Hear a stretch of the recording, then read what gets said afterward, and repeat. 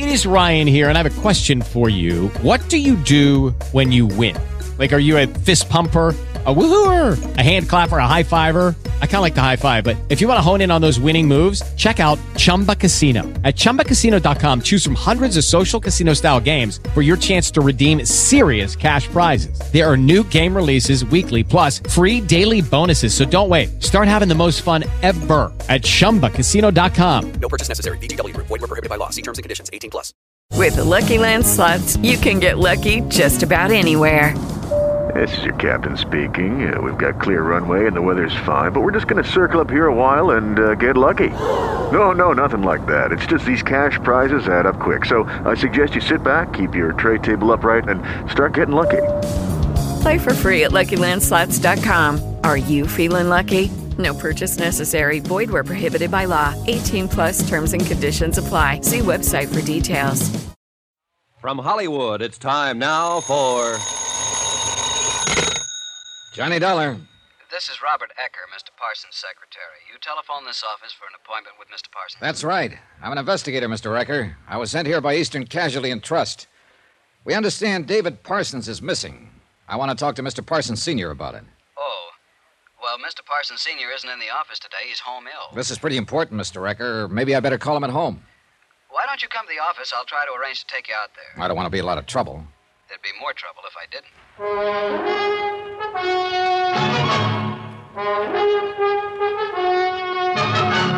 Tonight, and every weekday night, Bob Bailey in the transcribed adventures of the man with the action-packed expense account, America's fabulous freelance insurance investigator. Yours truly, Johnny Dollar.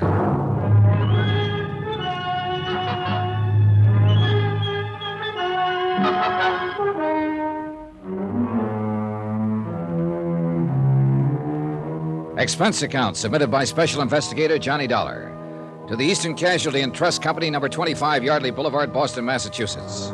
The following is an accounting of expenditures during my investigation of the Callicles matter. Expense account item 1, $200, 5 cents, airfare and incidentals, Hartford to Los Angeles. I arrived at midnight, went straight to the Beverly Hilton, had a good night's sleep, and woke up to an early spring heat wave.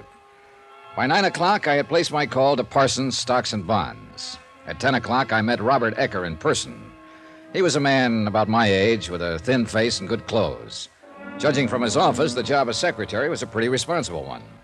I don't quite understand this, Mr. Dollar. What made you think that Mr. Parsons Jr. is missing? Is he around? You mean, is he in town? Yeah, is he in town? Is he around? Can I see him? Well, none of us exactly knows where he is, but he's not what you'd call missing. Well, now, that depends on how you look at it, Mr. Ecker. We understand David Parsons hasn't been seen for 10 days. Is my information wrong? Well, no, what you say is true. You mean you're here to look into the matter? That's about it. May I say something? Sure. When you're speaking of David Parsons in front of his father, Mr. Parsons Sr., I suggest that you don't use that word missing. I'll try to remember that. The connotation might upset him. I'm certain he doesn't regard Mr. Parsons' absence in the missing sense. Maybe you can tell me how he does regard it. I'm afraid I can't. Mr. Parsons Sr. doesn't confide in me. How about David Parsons' wife? Sorry. How about your own opinion? I'd rather keep my opinions to myself, Mr. Dollar. There's nothing personal, but Mr. Parsons Sr. is very adamant about certain matters. In other words, Mr. Parsons Sr. does all of the thinking for publication. So to speak, yes. What concern does the Eastern... Casualty and Trust Company have in this matter? Yes. What is the bonding company's concern? $100,000. It was an automatic write-up on David Parsons, Jr. when he entered the firm. I still don't understand. David Parsons had access to great amounts of money and transferable bonds here. That's where we're responsible, Mr. Ecker. Is that an inference? If it sounds like I'm worried that David Parsons might have walked off with some money or some bonds, it's an inference. That's rather ridiculous, isn't it?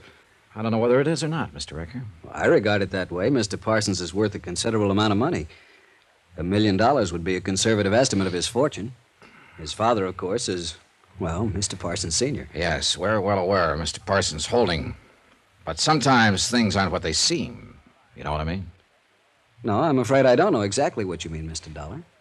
Well, now, take these, for instance. Mr. Dollar. Take these. Just what? Here, these copies of Eastern Casualty's policies on your desk, Mr. Ecker. Now, let's see. You called me about 9. It's a little after 10 now.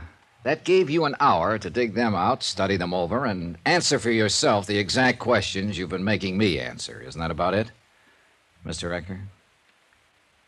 Yes. Yes, I'd say that's just about it, Mr. Dollar. Robert Ecker drove me out to the Bel Air home of David Parsons, Sr.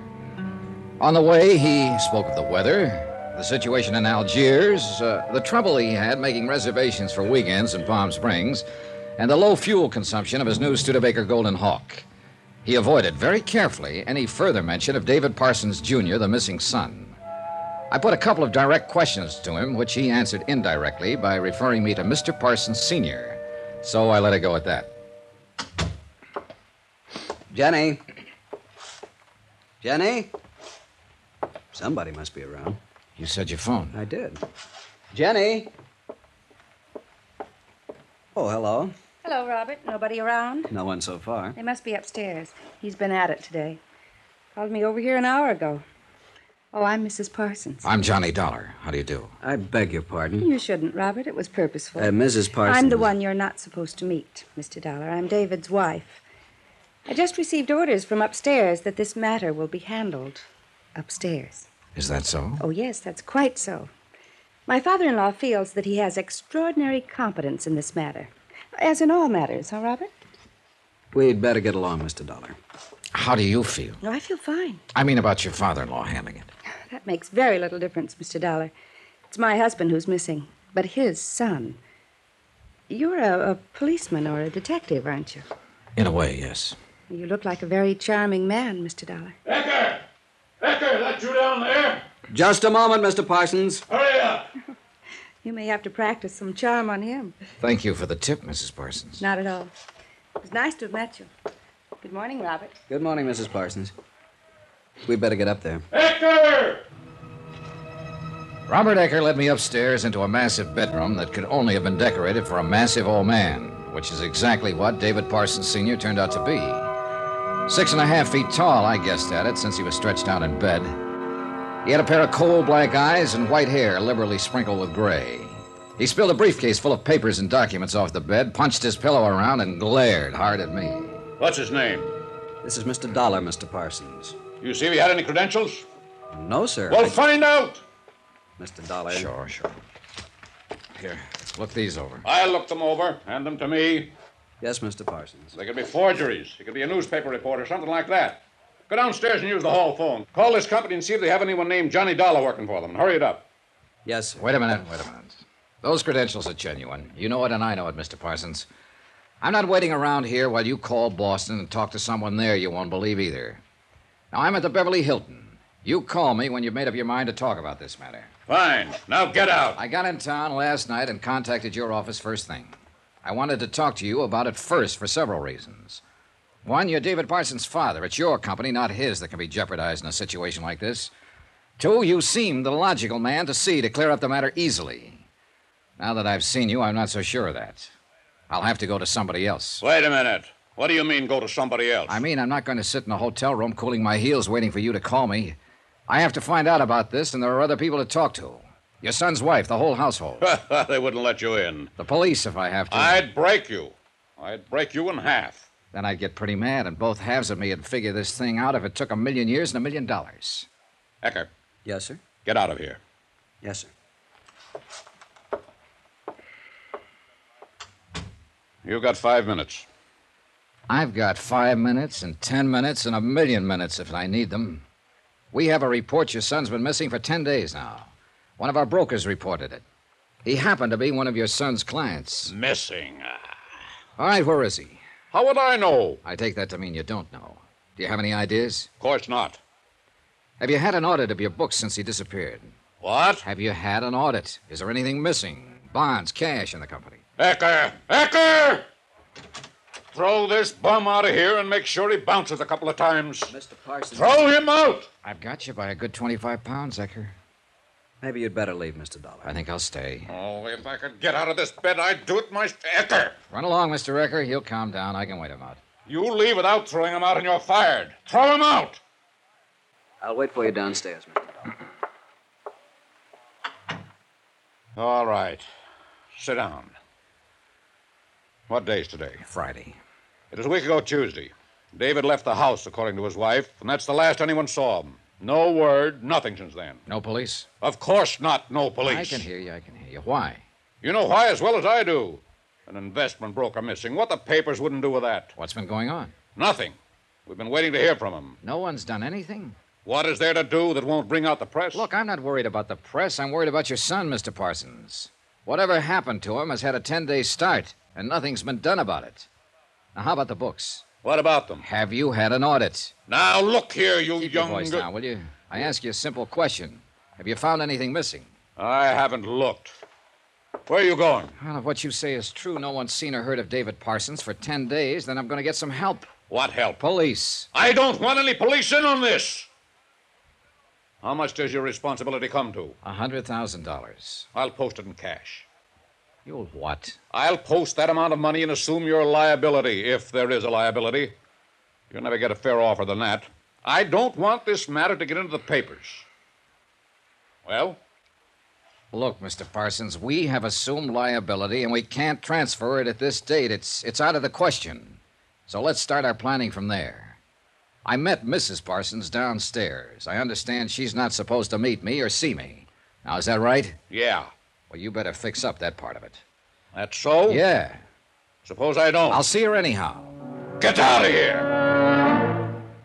He was looking for something to throw when I stepped out the door and walked down the hall to the stairway. At the foot of the stairs, I looked around for Robert Eckert, who wasn't around. I found my hat by the door, and then I ran into Mrs. Parsons again. Mr. Dollar. Yes? What's been decided? What's he going to do about David? Well, it's pretty hard to say what he's going to do about anything. What are you going to do? I was going to drive over to your house this afternoon and ask you to go to the police and make out a missing persons report. If you refused to do that, I was going to the police myself and ask their help. Oh. Do you think that's the thing to do? I mean, a missing person report? Yep, I think that's the thing to do. I'll be home later this afternoon. He might hear us. All right. Say 2 o'clock? Fine. You cool off? Oh, for a second or two. Some museum piece he is. Be careful of him, Mr. Dollar. He'll break your heart. He's your kind. You're his dish of meat. Yeah.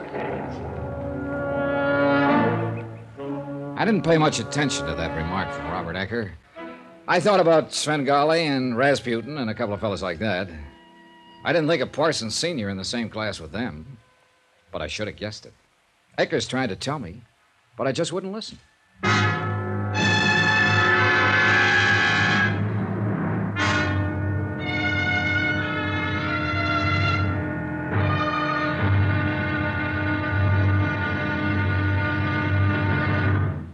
Now, here's our star to tell you about tomorrow's intriguing episode of this week's story. Tomorrow, some more facts about how the Earth swallowed a man. Join us, won't you? Yours truly, Johnny Dollar.